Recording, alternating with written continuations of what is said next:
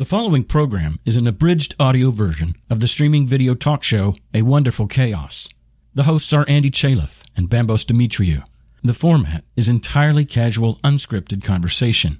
If you'd like to watch a live taping or participate with your comments in real time, subscribe to A Wonderful Chaos on YouTube, Facebook, Periscope, or Twitch.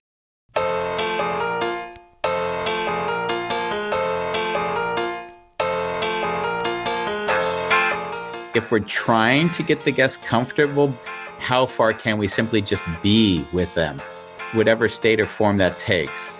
I feel more comfortable with people who can make more peace with vulnerability, but that doesn't mean it's a problem if they're not. I'll do more. I'll be more active in those shows because I'm playing and I'm having fun and I'm enjoying.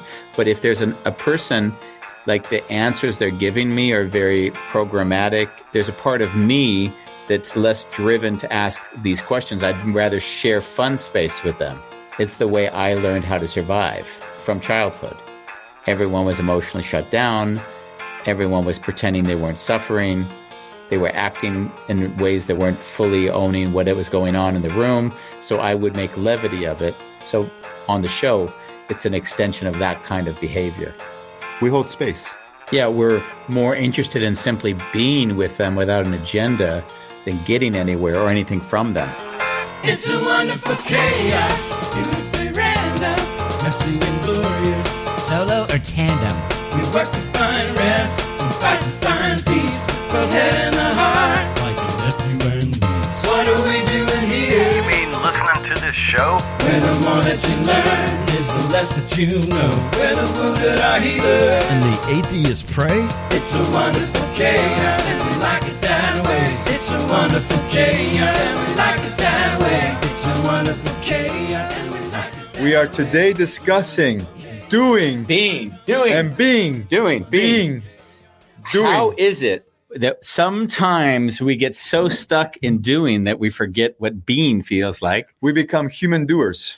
And how is it sometimes that we get so stuck in being that we don't do anything? We're going to discuss that fun dichotomy, being versus doing. There's like I would almost say there's a holding in my own head. If there's a person above, like that's always looking at Andy, right? Observing him, like he'll say, "Oh, Andy, you're getting stuck in the doing again."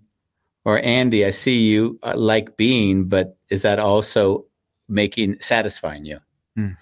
And in my life, before I was feeling the movement of that, I would always feel, if I wasn't doing, that I was judging myself. I would judge myself for not doing. Hmm. So as I was doing things, it would be more out of anxiety that I wasn't doing things than flow. And making peace with boredom and allowing just the being part of life is something I'd say is come with age. Yeah. He bought me a book. Actually, he recommended me a book which was called Doing Nothing. And I didn't even read that book. I gave you a book I never read. Read this book, Bambos, Doing Nothing. And you read it. I read it. It was very short. What did you take away from it? You know what? What? It's one of those books which talks about the doing nothing. Uh-huh. And back then, like looking back now, it's like, oh, it's just another concept. Oh yeah, sure it is. So, but the concept. Do you remember what the concept was? No, because I just didn't find it interesting. Yeah. I think I could write there's a paradox often in life. When you stop trying, all of a sudden things happen. At least that's the way it has been for me. So I think I told you in Christmas I wanted to start writing the third book. Yes. And each time I started to try and push myself, I wasn't writing.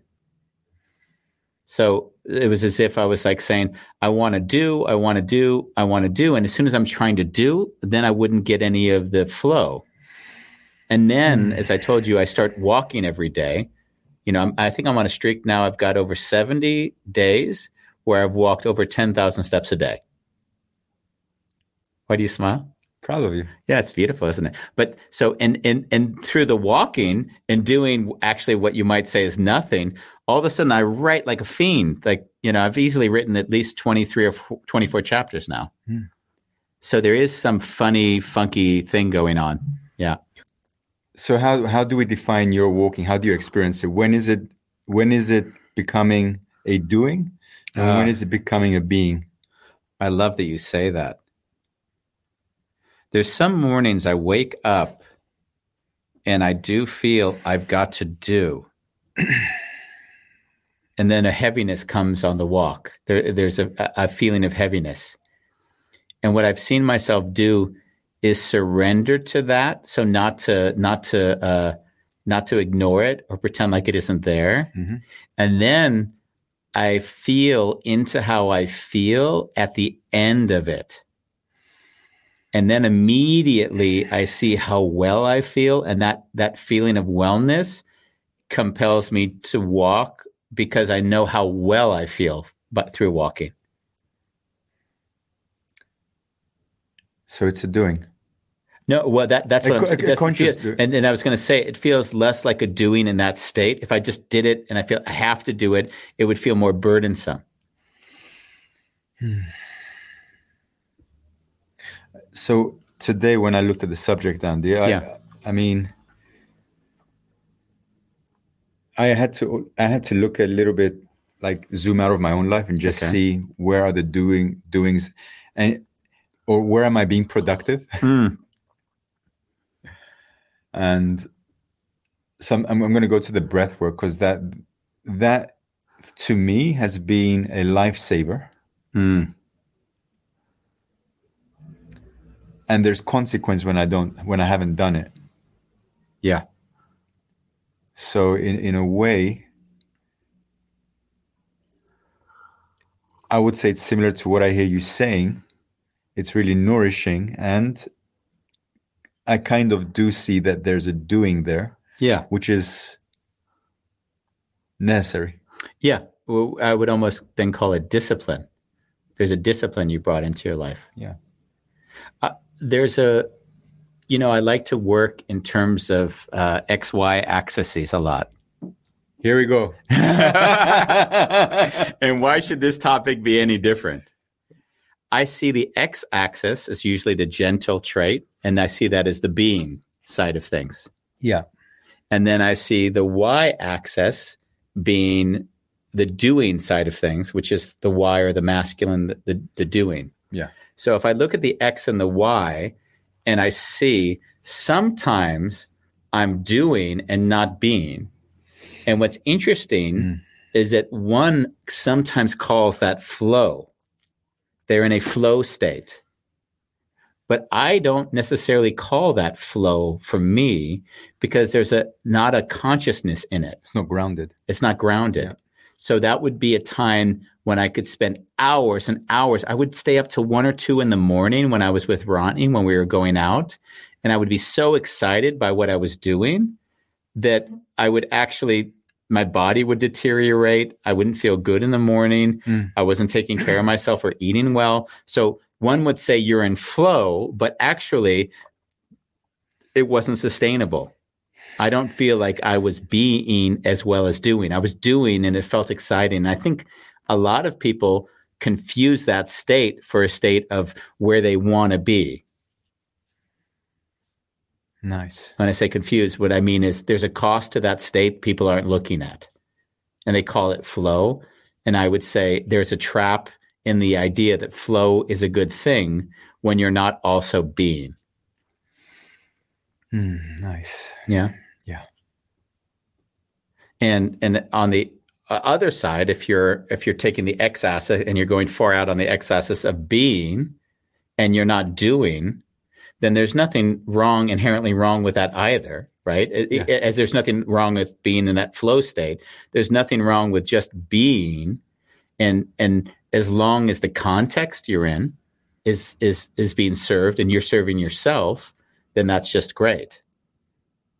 What I laugh at is what I've seen a lot of people when they are in the being state, they desire more of the doing, right? Because they want to do a business. I'm a yoga teacher. I'm a therapist. I'm a this, I'm a that, which is all about grounding and finding their state of being. And now they're like, oh yeah, but I have to monetize it. So now they get into the idea of how do I start doing? And on the other end, if you have someone that's a big doer, but not really mindful, then they'll say, oh my God, I've got to go to, I'm exhausting myself with work. I got to go to mindfulness practices. Or jacuzzi or however they anything, release it. Yeah. So for me, the sweet spot I found in my life is how can I continue to do and be conscious and feel grounded in that so that it remains sustainable. Yeah. And that's what I've noticed in the last few weeks with writing. For me, it's been this very grounded space. Sometimes I wake up at 3 a.m, I write for 2 hours, and then I go back to sleep for 3 hours. And sometimes I don't wake up and I don't write. In the last 2 or 3 days, I haven't felt the energy to write. So I tried to once and I saw it wasn't working and I didn't get down on myself. I said, okay, this is just not, now I'm doing. Yeah. Yeah. That was the feeling. And I think the paradox, if we looked at it as a paradox, is can you do and be simultaneously? And if so, what does that look like? That's the question we're really sitting with. Well, a lot of you know I've used the word, I do cold emailing, and the friend asked, what does that mean? It is finding companies and sending out a campaign, offering my services. And I hated doing it. I hated. Like I see that I would find a lot of things to do before I would actually get to that. And sometimes I wouldn't get to it. And how I had to find a way to enjoy that part of my business because it was necessary to create a funnel.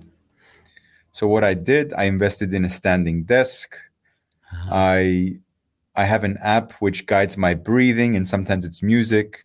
But then while I'm doing this, I'm also breathing. And there's no holding. And so at the end, I've kind of dedicated to 2 hours a day, which is still quite a lot, but with a nice break in between, it's really just, I leave my desk feeling satisfied. And I notice because I'm not coming from a pressure to have to do it, but now I've created the conditions for me to want to do it and to have fun doing it, that I've been getting a lot of responses. Yeah. And like really surprised, a lot of responses. And even if it's not direct work at the moment, a few are, but there's been a lot of people just sharing gratitude. They love the work that I'm showing. They love. Yeah. So that, and I don't know, like I can't say that my energy pushing the keyboard buttons and sending out these emails are having also an impact. Let's put it this way. The way I hear it, and I've never seen it not work the way you're describing it in my own life. And you know how I work is that if I fight for an outcome, if I'm trying to get somewhere, then all of a sudden I slow down and say, how can I be more present with where I am now and move from there? Because if the energy you give to another is more, I need or want something from you, then you notice immediately that is a repelling energy. I call it the law of physics. It's like it's what is it? Newton's fourth law, whatever his law is, every action has an opposite and equal reaction. So if I'm pushing that person, then obviously that person feels it subtly, and then they move away. And so what I'm hearing you say to me in this case is that, Andy, I'm actually finding peace in my body, and I'm moving from that space. And I've always seen that creates call it like a vibration, which other people can feel, and they just like to be around that energy, and that draws them closer to you. Nice. So that's the way I've experienced in my own life. Yeah. Yeah. And I've also noticed in my body, if I have a day where I really feel tension, it's a little bit like you. I will not send out an email because it's just not going to be productive. Yeah. I'm not going to enjoy it. And then I'd rather do something completely different, like read a book, go for a walk. And my work days, funny enough, have shrunk. I'm working 5 hours focus. Yeah. And there's like cooking every day. There's my trainings and my breath work. So there's my life at the moment as a bachelor is really structured to sustain me. Yeah. So productive and healthy. Like these are the two things which I feel are important right now. Yeah.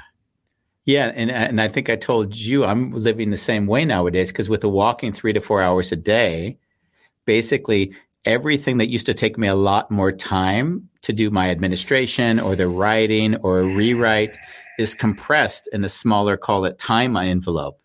So the time I give to it, I'm usually refreshed, and I give very, very thoughtful, quick time to it, and things get done much quicker.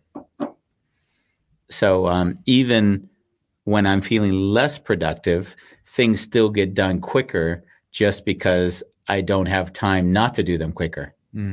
So I would say that, there's only so many hours I can work in a day before I become unproductive anyways. Plus the podcast every day. Yeah. Plus the podcast every day. Yeah. And coming up with new show ideas. Yeah. That's how I play, though. There's no work involved in that. Yeah. But it sounds like let's use the words being, in finding ways to be, you can source yourself into the doing. Yeah. When you said it, I was immediately feeling into the process of writing. So as I'm being, whenever I write from that state, everything flows. If I'm thinking and writing, it never works. If I'm feeling and allowing that to channel through my typing, then it just comes. It comes very effortlessly. But once I try to get somewhere, that's why I don't ever write I don't even write an outline before I start writing, because I already see the outline imposes structure, and therefore I lose the creativity of the actual journey of what I'm learning as I'm writing. Because sometimes I write and I learn from the writing that I've just written, because I'm not really feeling like I'm knowing it ahead of time. I'm letting it come out, and I'm like, oh yeah, that is true. And then I expand on things that I'm learning as I write. I think one of the things I've learned about writing is you'll know how clear or unclear you are about a subject once you start to write about it. Because you might think you understand something completely, but then when you start to write about it, you realize how you can't make it coherent. And you're like, oh, I really don't understand this. Or I don't understand it well enough to articulate it in simple terms. Yeah.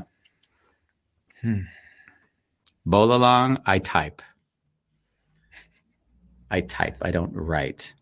I don't know about you, Bowl along, but writing left the universe about 20 years ago.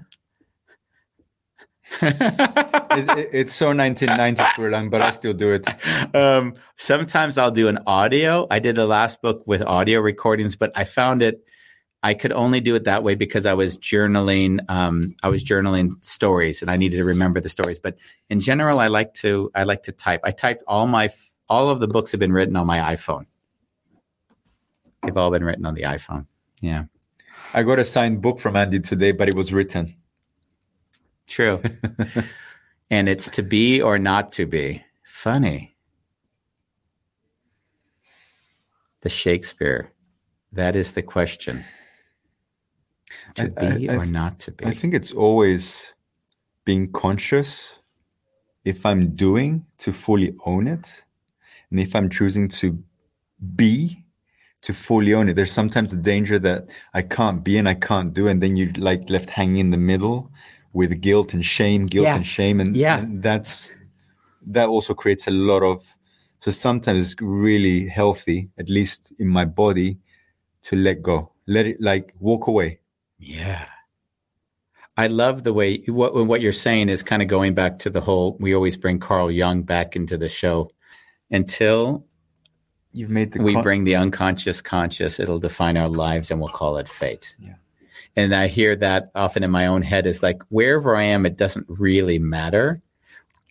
Heightening the consciousness of the state we're in is just a beautiful way of not getting stuck in that state as if it's anything good or bad. It's just, I'm aware that I'm in the more of being. And you'll see me, it hasn't happened in a while actually, but there would be times when I'd say, I just need to binge watch Netflix.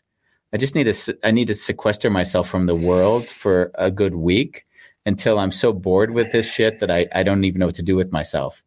And in a way, that was me saying, in a way, there was still sort of doing in that because I still was watching something. So there was a distraction. I can't even say it was really being, but there was an aspect of me surrendering. I would say it's more of surrendering to that and not judging it. And then saying, hey, this is where I am right now. And I see that the more I surrender to whatever state I'm in and love it, the quicker I just evolve through it again. Yeah. Ronnie is watching the show This Is Us. It's a show which is very hard for me to watch emotionally. Like is this Netflix again? It's Amazon Prime. There's a lot of shows that are difficult for you to watch. No. This is the one that's like difficult for different reasons. The one might difficult to watch because there's injustice. Like that's like there's a show that I haven't seen yet. I don't know if I can after Friday's show called I Care a Lot or something like that. It's on Netflix, I believe, which is about the guardianship that we did on Friday. Yeah. I think that would just get me too riled up at the moment. But the show This Is Us, if you haven't seen it and you're sensitive, probably avoid it. Like every show is intensely sentimental, like pulling at your jugular of like sentiment. And it's a lot to do with a father that died in a fire when kids were quite young. So it pulls me directly back to my mom dying. So when I see the incapability of the characters in the show, immediately I feel my own pain at that age. And through their acting and how they play out, I remember how incapable I was. And therefore I feel that sad part of Andy that I forgot about sometimes. Like I forgot how incapable I was at that moment after my mom was killed. Yeah. And I share that, I don't know why at the moment, but there was just something that came up for me with watching these Netflix series or whatever the shows are. Yeah. But that is, in a weird way, Ronnie will often put those shows on and I'll see how they'll influence me. And I told her at some point, I can't have that show on anymore because it just brings up so much sadness that it's great to also be sad, but it's not like I need to bring that into my environment over and over again, you know? I can imagine these shows are nice for people that can't access their emotions. Yeah, true. Yeah, if you wear your heart on your sleeve, then these shows can be really hard to stomach. Yeah. Yeah. Being, doing. Where in your life at the moment? Oh, go ahead. I see you had something. Well, I was just feeling into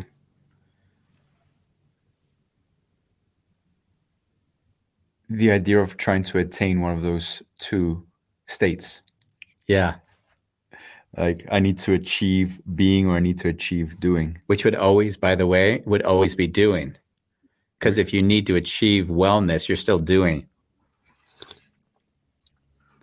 Unless you get hit by burnout and then then you're forced into being. Then you're just forced into being. On Wednesday's show, we're having spiritual stress. Did you see that? No. I switched the show because our Wednesday guest couldn't show up. We'll do another time with Ian Hale. But on Wednesday's show, it's spiritual stress. And spiritual stress comes from thinking you need to be somewhere and pressuring yourself to get there because spiritual people or spiritual language says this is what you're supposed to have attained if you actually have done the right things. And then you stress out because you're not there. And then you start going to yoga, you start going to practices, you start going to trainings, and then you're doing, which is the humor of it, in order to be. And you're putting the pressure on yourself of being, you're going through the process of doing because you have the idea of what it means to be. And then you can have burnout in the end of that as well, of course. Autism. Autism is really fascinating for me because I have also a friend. I've got a couple of friends actually who have autism. I noticed. And thank you. And it when I'm with them, I'm always amazed because it feels like they're in a constant presence of what they're doing. Yeah. Like there's this laser focus. And even when, and they might say the most absurd words because for them, they're sharing an experience. Yeah. And there's no taboos because they don't attach a value judgment. So, like the most. Let's personify the person you're talking about by not by name, but by characteristics. And I know a few of these characters in my life. They break down everything in logical terms. Yeah, and normally they're really intelligent, highly intelligent, and trying to understand emotion through logic, which never works. Not in terms of making them understand it better. Yeah, they think they understand it better, but they never can embody it because it's a logical understanding and not a embodied one. And I'm not like what I've seen with this individual. He might do like things like ayahuasca, DMT, mushrooms, and because I'm not having his experience, I can never say if he's not feeling, but he's just not able to put words to it. But you're interacting with this individual. Yeah. When that individual, are they connecting to you in a way that you kind of recognize yourself in them? No. And like, if I've learned anything about a wonderful chaos, Andy, is just because I can't relate, it doesn't mean that it's not there. No, of course not. Yeah. No. Oh, let's get that clear. I think the people that are often least capable of expressing their emotions are often the most emotional. They don't express it because there's so much emotion that they don't even know how to access it. Like your wife you mentioned recently. Yeah. Yeah, because on the show, I'll often share Ronnie is far more logical than I am. You know, when she goes through, she's, you know, if you look at graphs, she does problem analysis. Like, I don't think about the problems as much as she does. I think of what are the things we want to do and what's getting in the way. She'll tell me all the things that are going to get in the way, like so that we don't even need to try it or do it, right? Yeah. But what I've seen in our lives is, and I see them as critical moments, like I told you when I was told my dad died, like the news was so overwhelming for me, I couldn't give it a place.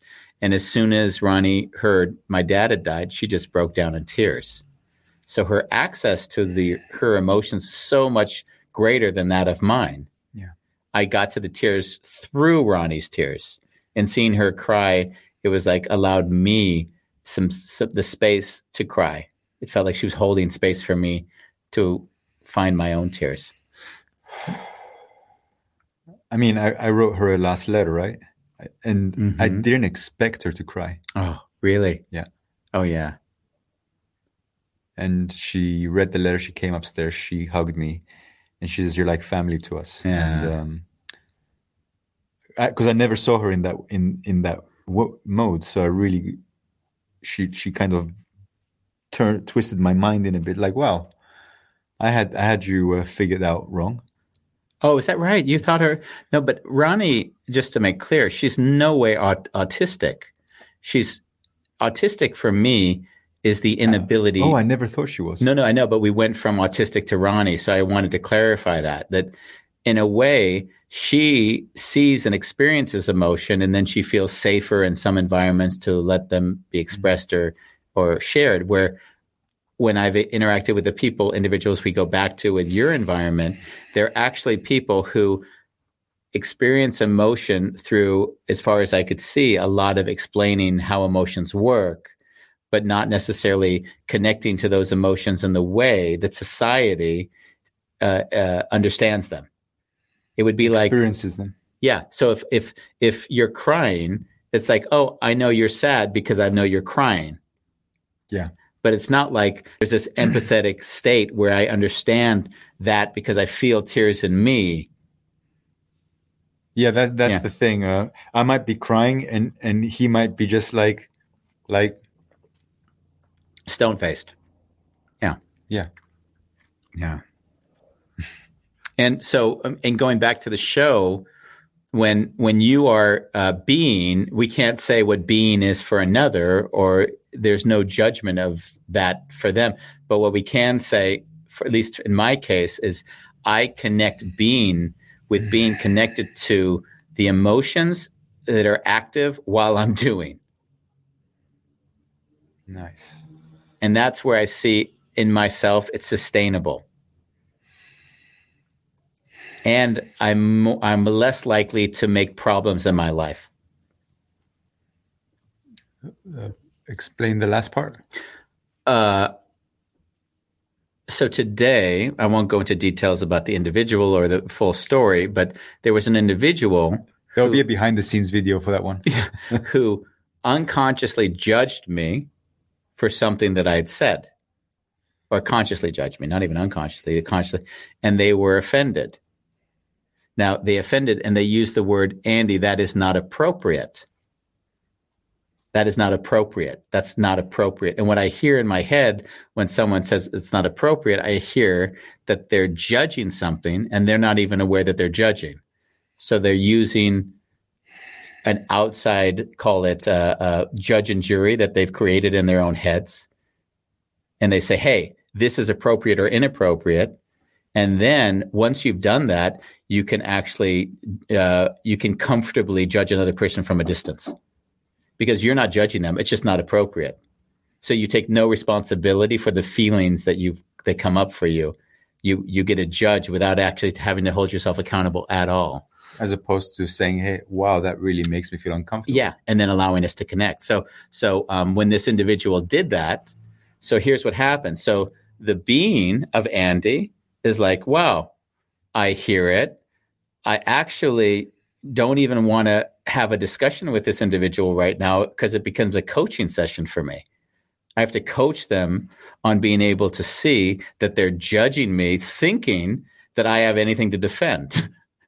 Like I have nothing to defend. I'm loving on this person, showing them deep care and concern. They can't see that. I understand that. But the fact that so I just set a hard boundary and said, you don't get to judge me and pretend like you're not judging me. Period. And why I bring it forward is because I was being, and if I was just being and not also actively feeling the doing part of me, I wouldn't have been present with that person. I would have gone into the emotional, oh, this hurts. Oh, I didn't mean to. I'm so sorry. I didn't want to hurt your feelings. It wasn't intended. Right? That would be the being part of me. Defending. It would be taking full responsibility for the thing, although it's not my responsibility to take. The doing part of me would have reacted differently to her. It would have said, hey, you, this is not my problem. You have to take responsibility. Hey, I didn't intend this. What do you, that would be the defensive. So for me, bringing those two together in this situation was feeling completely that it doesn't feel good to hurt somebody, because that's obviously what happened. See that they couldn't share that on that level with me. And now the doing part said, I'm going to hold them accountable, but I'm not going to blame them.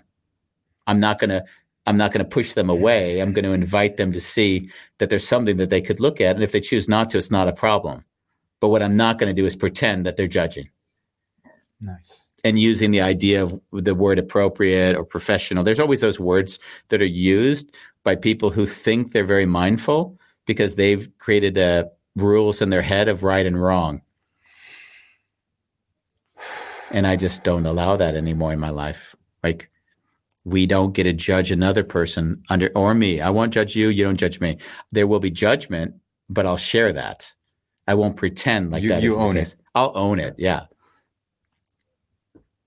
On my coaching, the hardest thing sometimes for me in my coaching is when I'm seeing an individual making decisions, which I don't understand how it will serve them. And I see it defensive, and I realize I can't live their life. So if I tell them what to do, then basically I take ownership of their life and their agency away from them.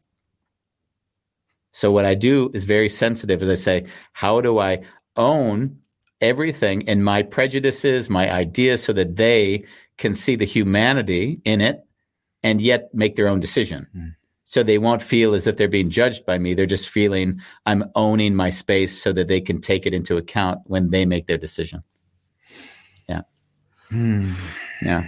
And you hope you're on an equal level, because if they see you as a better, then you're still influencing them, because they say, oh, if Andy or someone in hierarchy says it, then it must be right. So you need to make sure you're, you need to make sure you're level with them. You have to show your humanity. Yeah.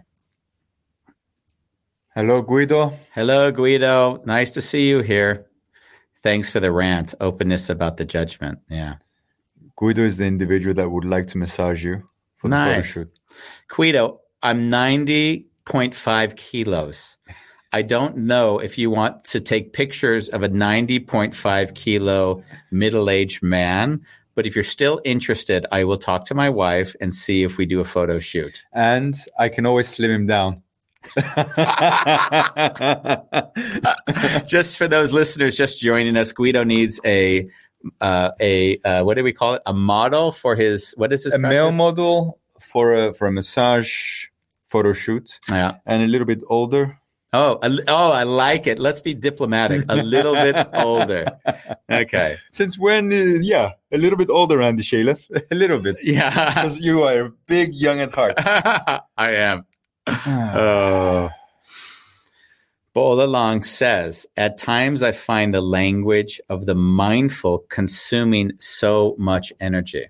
Yeah, that's what we said in the beginning. If it's on the is it the y-axis? The x-axis, the horizontal axis is being in my dichotomy, let's say, and the y-axis is doing, the masculine. So that it would be exhausting and consuming if you're not grounded, and if what they're saying is not grounded, because sometimes people who are mindful are also maybe eating a diet which is a little bit more airy, and they're living here, so they might go on a run and they're not even aware. They might switch like 20 subjects in like 5 minutes. Yeah. And in those moments, I might be like, can we just take a deep breath in? And they'll look at me like, what do you mean? Like, I notice you're going all over the place and it's really hard for me to follow you. Can we just take a deep breath in and see what's there? And then they drop into the body through the breath. And that will be my way of consciously controlling. Yeah, it sounds that way. I had an interesting discussion with our mutual friend Casper today. And Casper told me that he just realized that a friend of his had was socially awkward. And we've known the same individual for maybe 7 or 8 years. Okay. And it struck me, it took him 7 or 8 years to figure out he was socially awkward.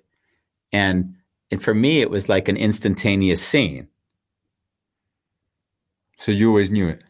I mean, this is where I took for granted that it was obvious. And I tell you why, and it goes back to what you were just saying, is if I talk to an individual and I immediately see that they're a little bit fast talking and they're not really here, but they're talking to you, and they look around kind of, and they're not really feeling like fully present with me, but they're here, then at that time they could be the sweetest individual, but I know that wherever they are, they're not sort of sitting in their center. Yeah. And for me, there's no judgment per se of good or bad. It's just, I don't see that individual because they don't see themselves. They're not grounded in their experience and sharing it from their experience. They're talking and, as you mentioned, jumping from subject to subject, which we also do, right? There's no good nor bad. Yeah. In fact, it was nice. I liked that Guido said, thanks for the rant, Yeah. There's a beauty in just being that way as well. Yeah. But there's a consequence for it, which is what we're talking about. Yeah. Well, if we would do it on a show, if it wasn't grounded, then obviously viewers would disconnect from us. I would think so. Yeah. And I know the shows where that's happened. Me too. Yeah, I can. Which one is the one that jumps out at you? Oh, don't talk about it. Wonderful. You know the show we did on where we didn't talk? Yeah. That I had a lot of people saying that was one of their favorite shows just because it helped them connect. Yeah, that was a show. We didn't prepare it. What was the title? The silence was the power of silence. Yeah. And I think 5 minutes in, we realized how absurd it was that we were talking. And then we just went quiet. And we said we were only going to speak if it was important enough to break the silence. If it needed to be shared. Yeah. Nice. That was really nice. Yeah. I mean, and then you said you wanted to do that every show. And I said, Bambos, I honestly don't feel anything is important enough to break the silence. It's just a talk show. We're spending an hour with people. Guido has written us back. He's seen if he wants me to be his next male model. Awesome point. Ha ha ha. I have the feeling that it makes the boundary less high for potential people middle-aged with pain. It's not about the shape. It's about how we shape it from now on. Nice. So what you're telling me is that as long as I'm fat, but potentially going to be healthy in a few months, that's better than if I was really healthy, because people couldn't identify with a really healthy person. Thank you, Guido. You've got 2 weeks, Andy. I got 2 weeks to lose 2 kilos. Then he's going to say, I'm going to be happy if he says, Andy, you're just way too healthy for this photo shoot. I'll just make him fat. Yeah, exactly. And Bolalong offers us as well, right? This moment right now where we're joking and laughing, sometimes it goes so quick, like just that moment where I feel, oh, we're not in the being. There's too much. Yeah. You caught it? Yeah. There's a boundary there. We've spoken about it sometimes, and it was why I didn't want to discuss the show by name. And there's times when a guest comes on and they're not necessarily as comfortable with being. And when I say being, if we ask a question, they don't allow it to come into their body and feel where they are at that moment and then speak from that space. They go into their heads, take a memory of the canned response they've used before, and then we hear the memory of what it is that they are supposed to say. Yeah. And what I see I've done sometimes, and I've never really understood if it was a good or a bad thing, and not important, but I've often used levity and play between us to create a show that feels a little bit more entertaining. Because I think the consequence, if I were to ask questions to somebody who I felt was going to give me a canned response, I'd rather laugh with you and bring them into the humor and the fun than say, tell me, when did you get this quality? And then they're going to say, without feeling embodied, like it'll be a canned response, and you and I will not feel connected to that. Yeah. I speak for you, but I know in the 200 shows I've seen you. So I'll defer to adding levity and moving us in more of a direction of let's have fun with this person, because I see that'll make my hour more fulfilling. But there is a lot of doing on those shows, and it is exhausting for me afterwards. It's exhausting to be with you in those moments. I know, you told me. It was funny though, because on that specific show that we're talking about, I did notice you high tempo. Yeah. And in a way, I found it really difficult staying with myself, because there were a lot of emotions coming in as an impact of being with you. So I couldn't fully be with them because there was a lot of energy going on here. So I was like trying to feel them, feeling myself, feeling them. Yeah. And then I'm feeling Andy. And how did you feel when you were feeling them? I remember holding my breath quite a lot. Yeah. Yeah. Yeah. And by the way, Yeah. in the past, like let's get this straight, in probably in the first 100 shows that we did, Yeah. it would have been difficult for me to be with such individuals, and I would shut down. Yeah. So And you judge as well, right?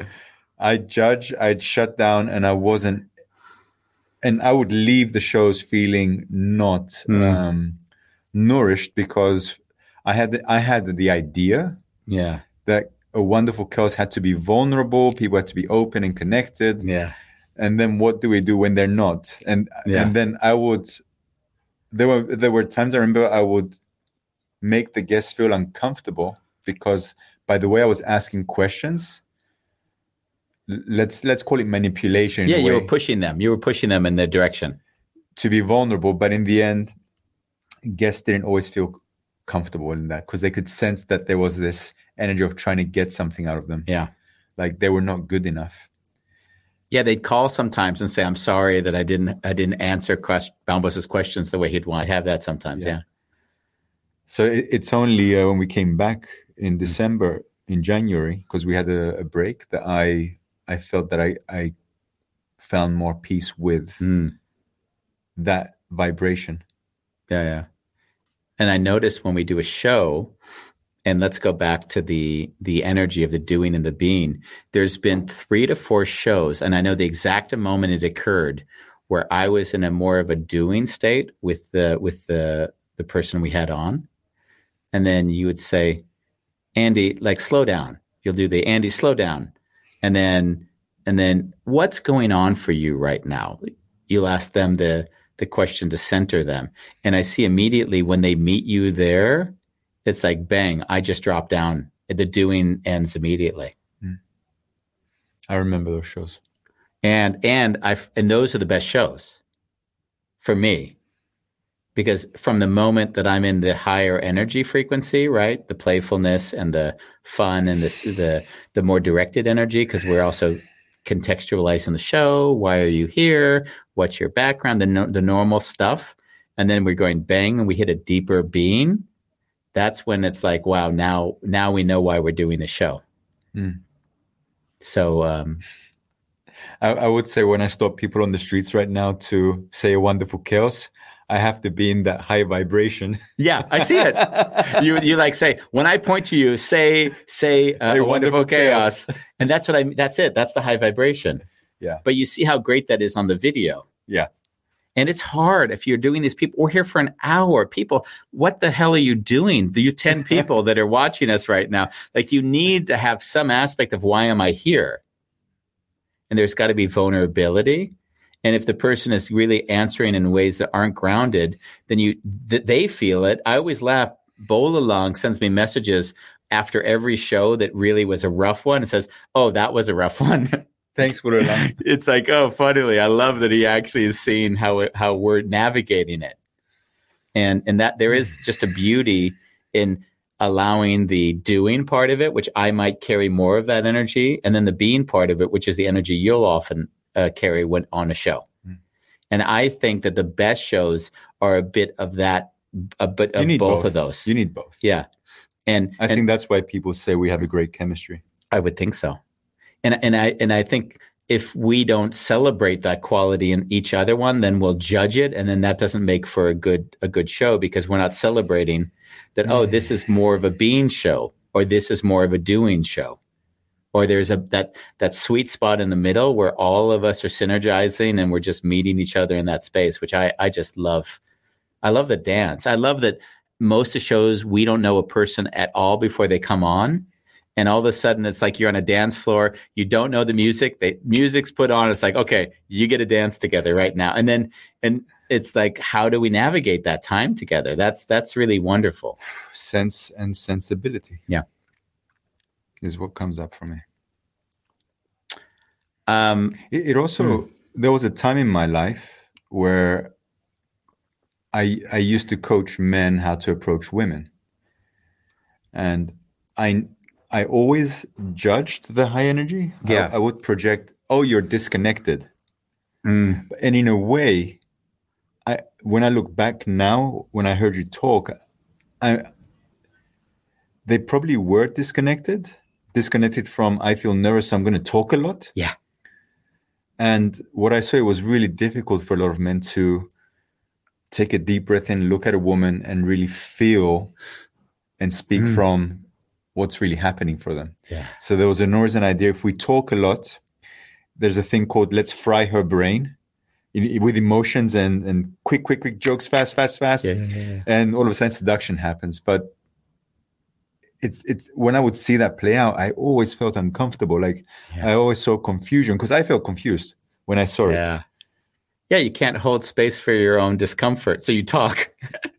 And when I would tell them, okay, the next woman that's going to come up, really feel sensations in your body and allow yourself to speak from the sensations. Yeah. I didn't realize, though, that what I was asking them was really a big thing, because in a way, that's really easy for me. And you're asking people to feel, what am I feeling? What am I feeling? Well, just to slow down a bit, you're asking them, going back to our XY axis, you're asking them to be, right? So to fully experience what's going on for them, and to do, which means to interact with them from that state. And what we talked about with this, the news would be someone that's high in the doing, and low in the being. Yeah. Bolalang shares, following up from that point, why most radio presenters are such fast talkers when personally I enjoy people who have a relaxed style of talking. Because they're reading a script. Yeah, I when I hear, it's funny, we've discussed this sometimes. When people do YouTube videos, you'll see that they've written nice books and they're quite interesting as concepts, but then you see them do their YouTube videos and immediately they get less interesting because the way they speak is so didactic, so fast paced, and telling you that there's a loss of part of that interest. That's what I've seen. For me, for sure. There's another part to that. What a lot of people say, how can you do a podcast every day? It takes me forever to do a podcast. And then I realized we do it live. Yeah. It's uncensored. And a lot of times what I hear from people is that their podcast, they might record it over and over and over again to get it perfect. And of course you dehumanize it at the same time. Or sanitize it. Sanitize it. So in a way you put an image out there that you're very perfect. Yeah. So there is a lot of doing and not really a celebration as to also allowing you the vulnerability to be there. Yeah, the being part of it, which we both have made peace with, that we will make mistakes and we won't look perfect on the show. And that's also great. And if you don't believe us, watch the first 100 shows. Bolalang writes, and I think that's really sweet. A Wonderful Chaos has this thing with getting their guests comfortable. And I don't know if we're trying to get the guests comfortable, Bolalang, as much as we want to see in how far can we simply just be with them in whatever state or form that takes. And I feel more comfortable with people who can make more peace with vulnerability, but that doesn't mean that it's a problem if they're not. But as I mentioned a moment ago, I will see, I'll do more. I'll be more active in those shows because I also feel like, hey, I can, and I can tell you why. I don't ask authentic questions, Bambos.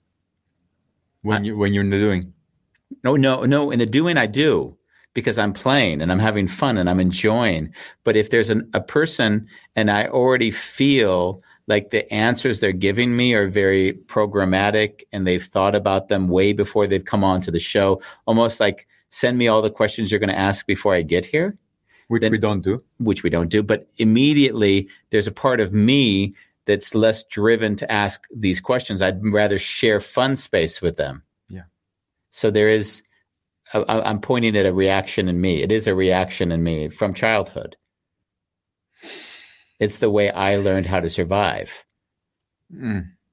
Like everyone was emotionally shut down. Everyone was pretending they weren't suffering. They were acting in ways that were clearly obvious to me, weren't fully owning what it was going on in the room. So I would make levity of it, and I'd have fun, and I wouldn't pretend, and that was how I survived. So on the show, it's an extension of that kind of behavior. Nice to... And I've been okay with it. I mean, but I also acknowledge that is certainly something, which is when you told me, we had the talk 2 weeks ago, when we had it, Andy, that show wasn't good. You told me afterwards. And that was interesting for me because I thought we, and I use in quotes, salvaged the show by making it more playful.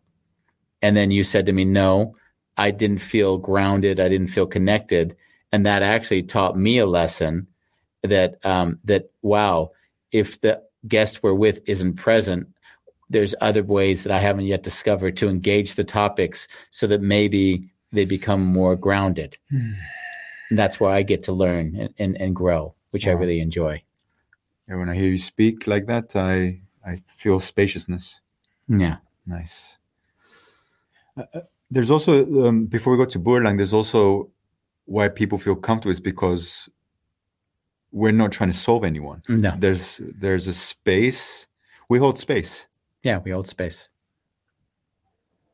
Yeah, we're more interested in simply being with them without an agenda than getting anywhere or anything from them.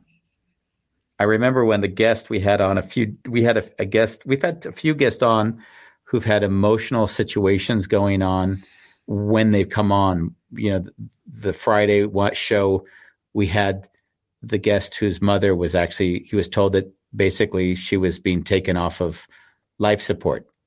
And now I'm wondering, what the hell am I on this show with this person if that's the place he's in at the moment? Yeah.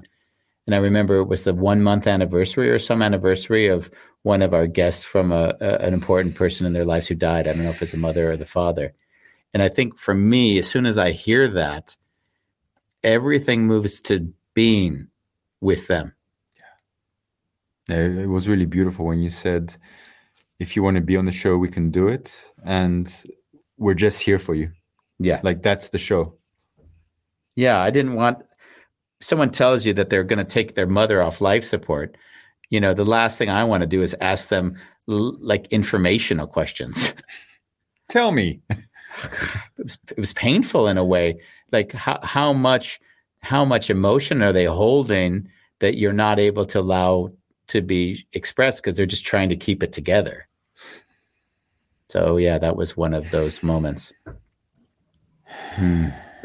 Bolalong shares again, looking back on my life, most women I connected with was with no words at all.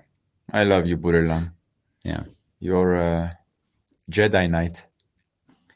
You say it best, Bolalong, when you say nothing at all. Do you know that song? No. That's what they say. You say it best. Here we go. When you say nothing at all. Here we go. To kind of connect to the subject again, I had an interesting conversation right before we got on the show on one of my coaching calls. And I said to the individual I was with, I'm doing a show on doing versus being. And their eyes lit up. And they said, oh, that was incredible because she got that from Daring Greatly with Brene Brown. Nice. I don't know if you've read the book. I've listened to it. Yeah. Yeah. And she said what she took away from it was that she had never learned how to be comfortable with not doing.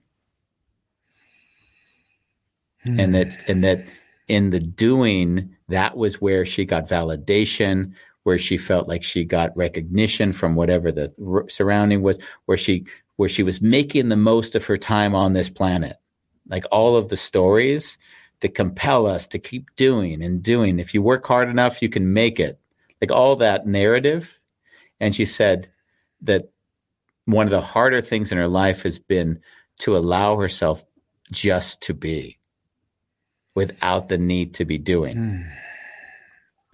As a last thing, if people are on my Facebook, I always send personalized voice messages. Okay. And I noticed there were a few days last week where I didn't feel compelled to send those messages. Oh, yeah. So it got like... Yeah, you got the backlog. so it piled up a bit. Uh-huh. But then I made screenshots of those so I don't miss them because Facebook will fade it out. Yeah. And then when I did want to send it, I could really tune into celebrating them, sharing a memory and what they mean to me. Oh. And it just so happened that one individual that we don't have any contact with really took me by surprise.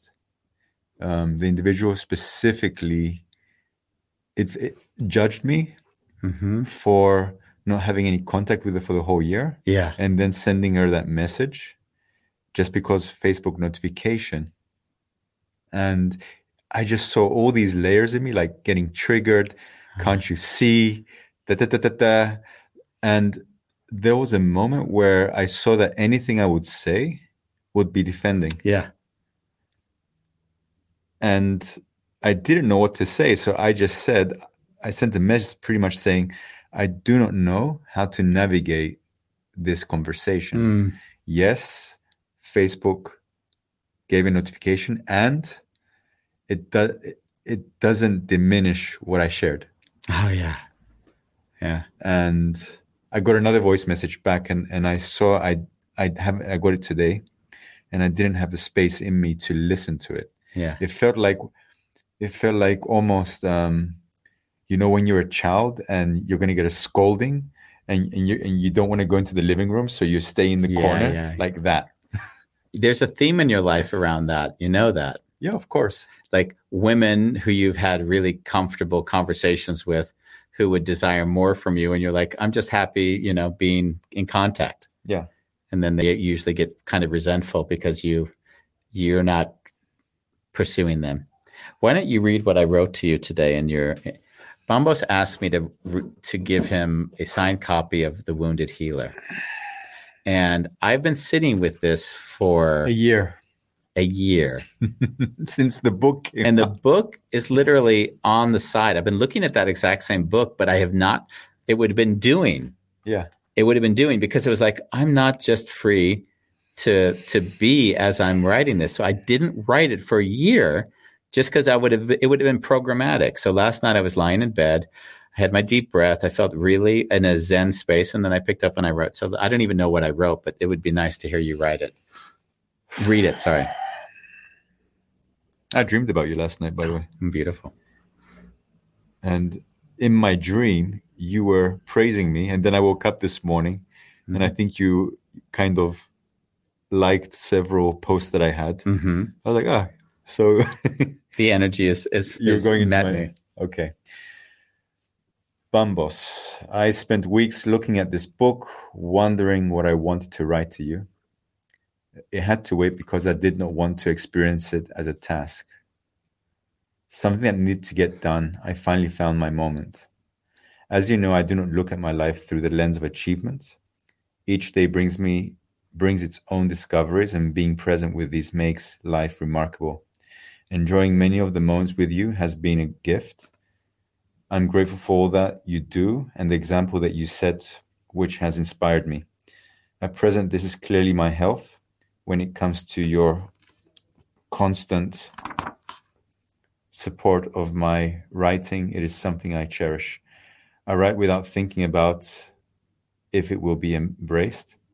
Your embrace gives me a deep sense of peace that it has and will find an audience. I love you for all that you are. Wow. Thank you, Andy. Thank you. I can really feel the space that you had to create to write it. Thank you. Yeah, I wasn't going to say, hey, thanks for everything. Really cool. Thank you for joining us. This is us being, sometimes, doing other times, and messing up a lot in between. It's a wonderful chaos after all. It is. We love you, and we see you tomorrow. Tomorrow, guys. Wonderful chaos. So much more. Love you always.